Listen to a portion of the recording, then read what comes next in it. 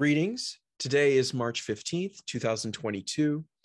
My name is Christopher Hoster, and I am the founder and executive director of Opus One Berks Chamber Choir. It's my pleasure to welcome you to Season 2, Episode 5 of Opus One's podcast entitled Octavo. The podcast covers pertinent topics related to the world of music and spotlights organizations and individuals who are making a difference in our artistic community. Each podcast has a main theme or focus and features guests with knowledge or experience in that particular area. Our last podcast aired all the way back in December, and on it, we discussed our concert, Christmas in Paris. We had a conversation with Mary McCormick Architowski, one of our 5 soloists, about her preparation for the event. And we also spoke with Jay Worrell, the president of Helping Harvest. In addition to collecting food donations at our Christmas in Paris concert, Opus One also raised $500 for Helping Harvest.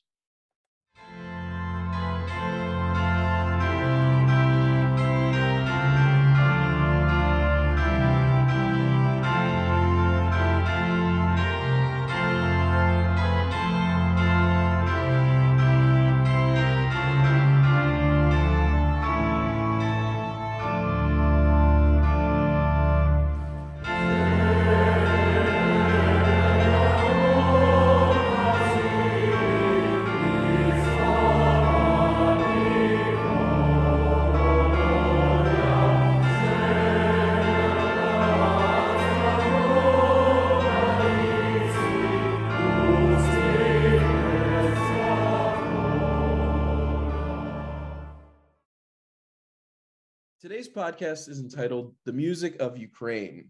Today, March 15th, is the 20th day since the Russian invasion of Ukraine. The UN's Refugee Agency puts the number of refugees who have fled the country since late February at around 2.6 million, and the agency estimates that number could reach 4 million if Russia's offensive continues. The West, Europe, UK, America seems to be firm in their commitment to support Ukraine and its people in defending their sovereignty and right for self-governance. In the wake of this war, a spotlight has been shown on the perseverance of Ukraine, its people, and their strong, independent, and vibrant culture. That culture includes, of course, music. Joining me for today's discussion is Andrew Skitko. Andrew serves as an adjunct voice teacher at the Hill School of Pottstown. He sings in the opera chorus for Philadelphia, Opera Philadelphia, the Philadelphia Symphonic Choir, and the same Stream Choir. Andrew is an active Byzantine Ruthenian cantor and is the founder and artistic director of Theoria Chamber Choir. Begun in 2010, Theoria is an a cappella ensemble that performs works of the Slavic sacred choral tradition. Andrew also works with the Ukrainian Art Song Project. Since 2004, the project has promoted classical treasures of Ukrainian art song with the aim to record and publish an anthology of over 1,000 songs by 26 of Ukraine's greatest composers. Andrew, it's a pleasure to welcome you to this episode of Octavo. Thanks for joining us. Thank you. Thank you for having me. So I'm so happy to have you on here to talk to us about Ukrainian music. Just to start right off, can you tell our listeners a little bit about your connection to Ukrainian music? My connection to Ukrainian music began really culturally. My family is of the Greek Catholic, Byzantine, Ruthenian Catholic Church. So there are different versions of that outside of Europe. But here in the U.S., I grew up in this tradition, and I grew up singing in that church, which I continue to do to this day. And so then when I was a student at Westminster Choir College, I discovered through sacred music, actually, Ukrainian sacred music, the Ukrainian Art Song Project, which was relatively new, I guess, at that time. And so I programmed a senior recital of 2 Ukrainian composers' art song. I did not know Ukrainian at the time and fell in love with that music and that culture. I know absolutely nothing about Ukrainian music, and I'll be the first to admit that. But I've been listening to more of it, and I just find it really, really stunningly beautiful. Um, Now, something that did catch my eye yesterday, the Met organized a concert for Ukraine. It was a relief to benefit the efforts in the country. And I saw pictures, the Ukrainian flag was hanging behind the ensemble. Everybody was dressed in their blue and yellow.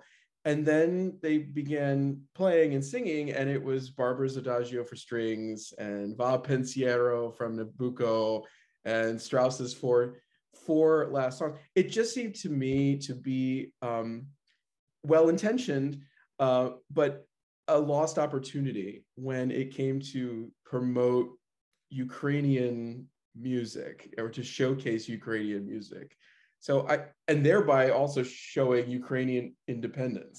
So I don't know, as someone with more knowledge in Ukrainian music, did something like that bother you, or do you think it was a missed opportunity? What would you have liked to see on that program?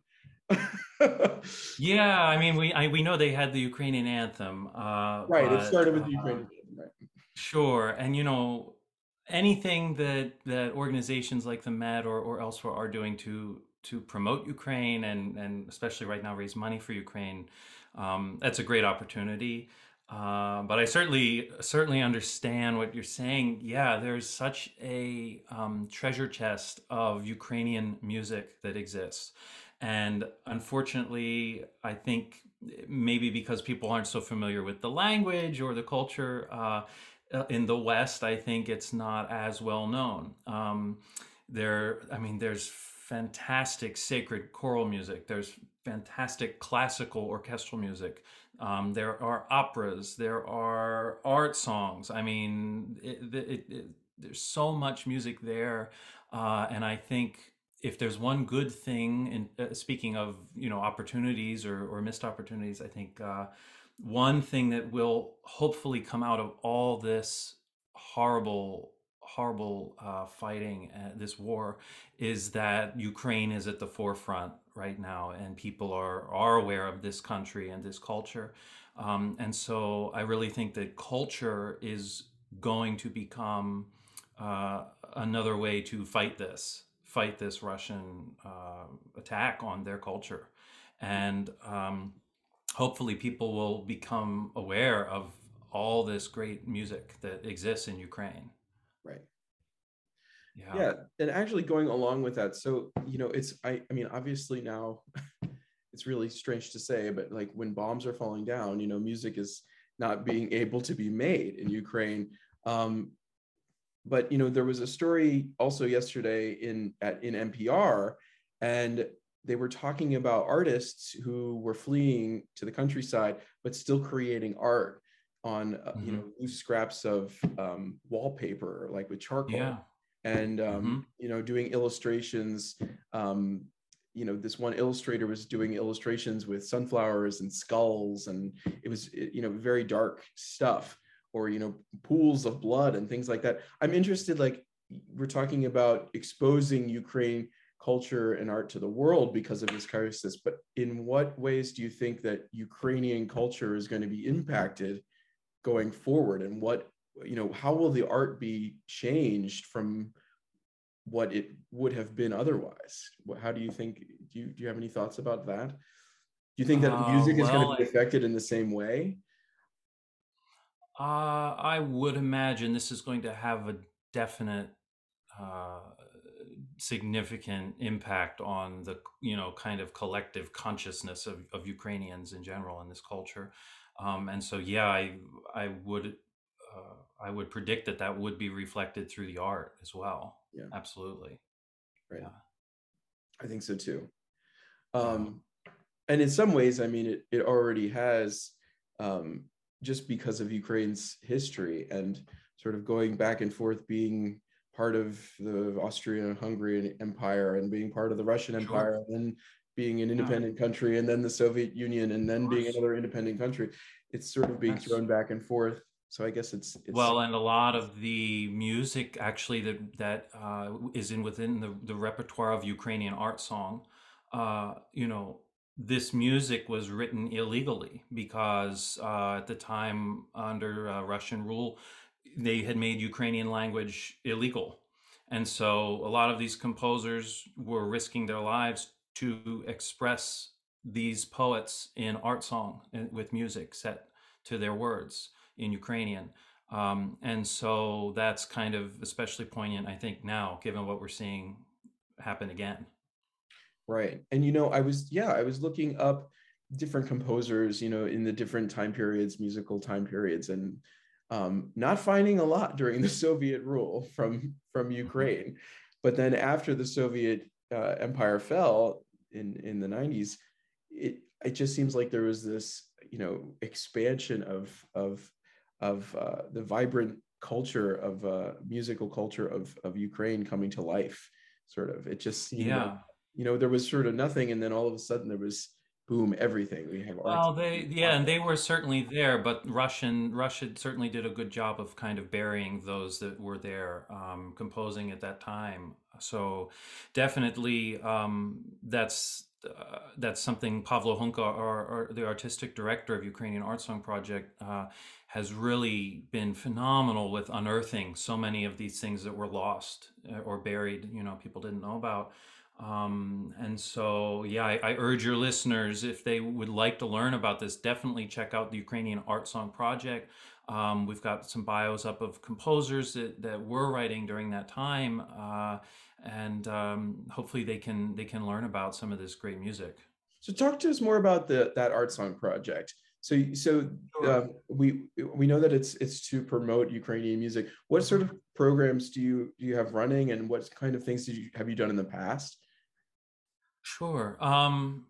It was founded originally to begin recording this music. The first recordings were by a composer, Kirilo Stetsenko, and they continue to grow from there. And it's a fantastic group of Canadian artists on these original recordings, um, that um, they began to share this music, and since then it's developed into an online library where you can find the scores. They're public domain on the website, which was how I did my recital of Stetsenko and Lysenko, who are two prominent composers of this music.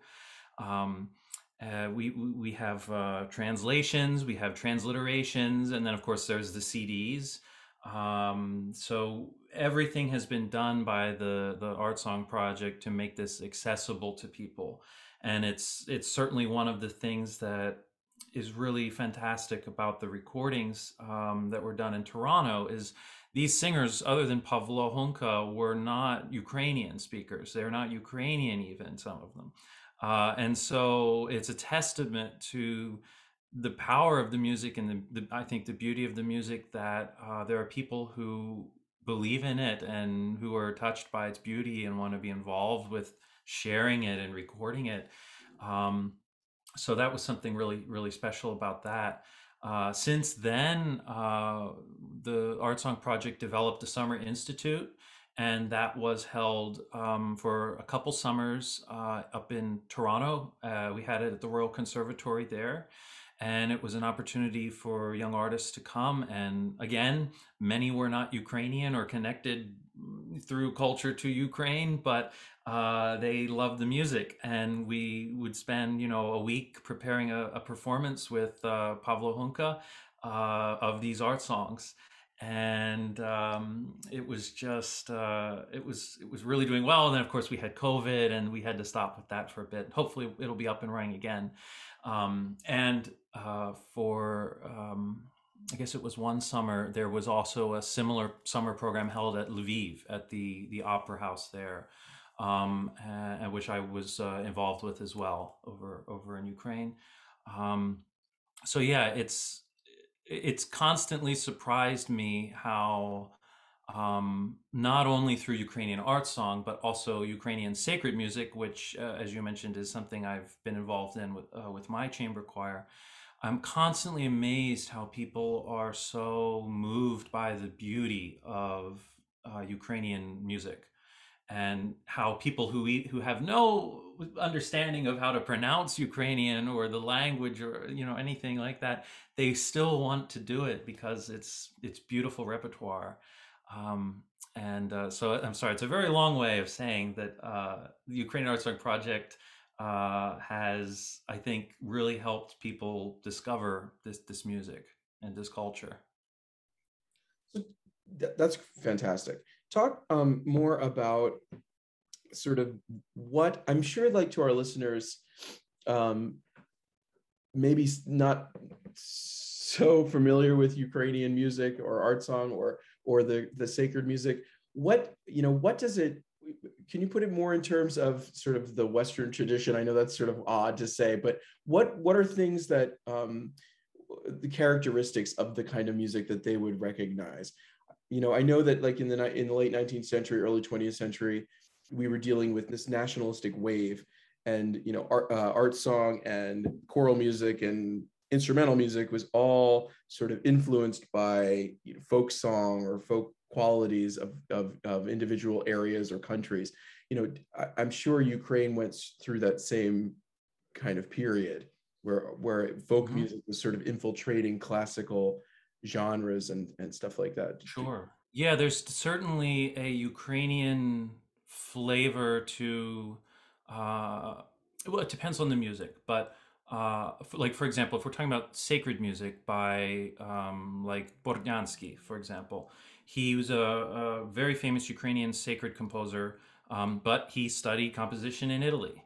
And so he kind of got that Western classical style, but then also was able to weave in his cultural Ukrainian element into his sacred music.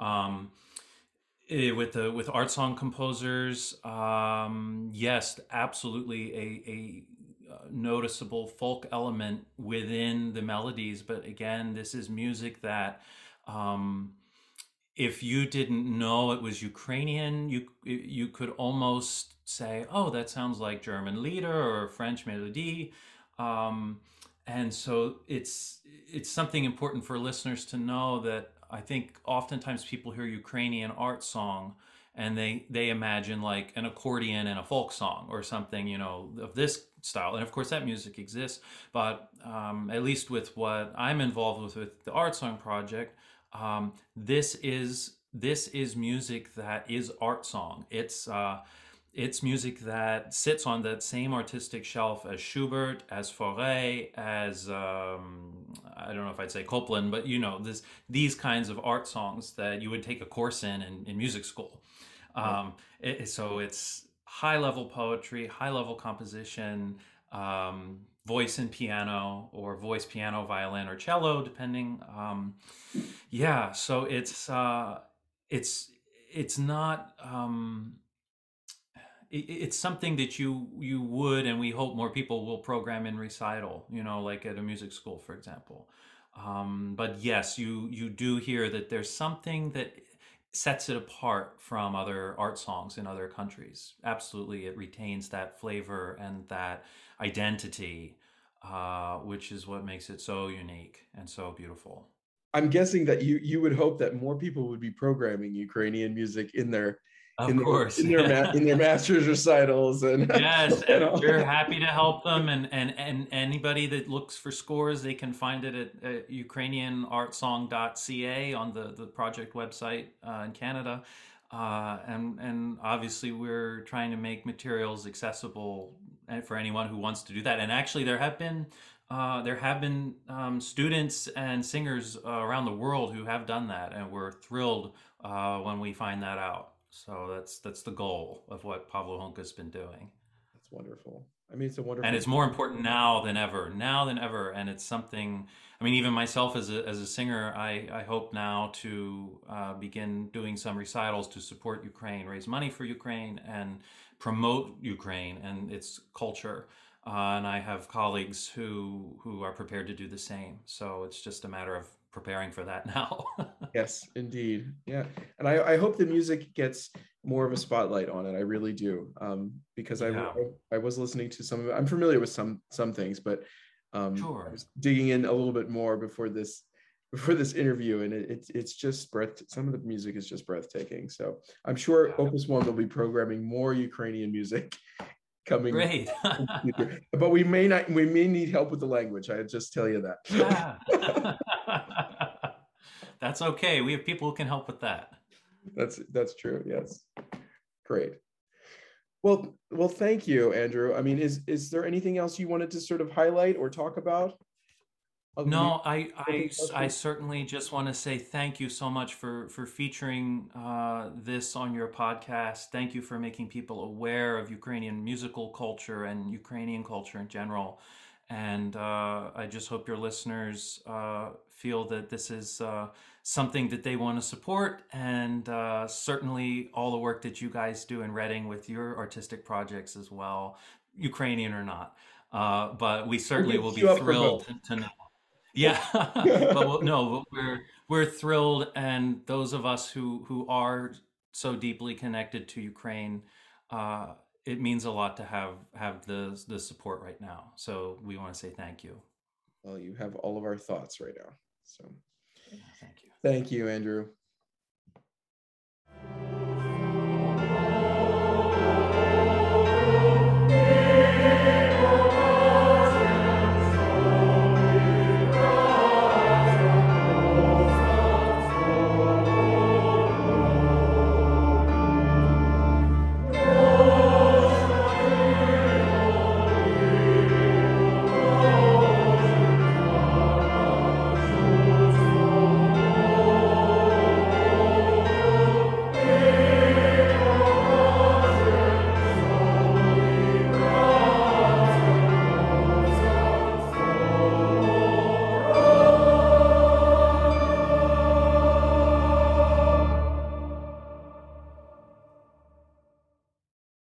For more information about Opus One, visit our website, www.opus1chamberchoir.com.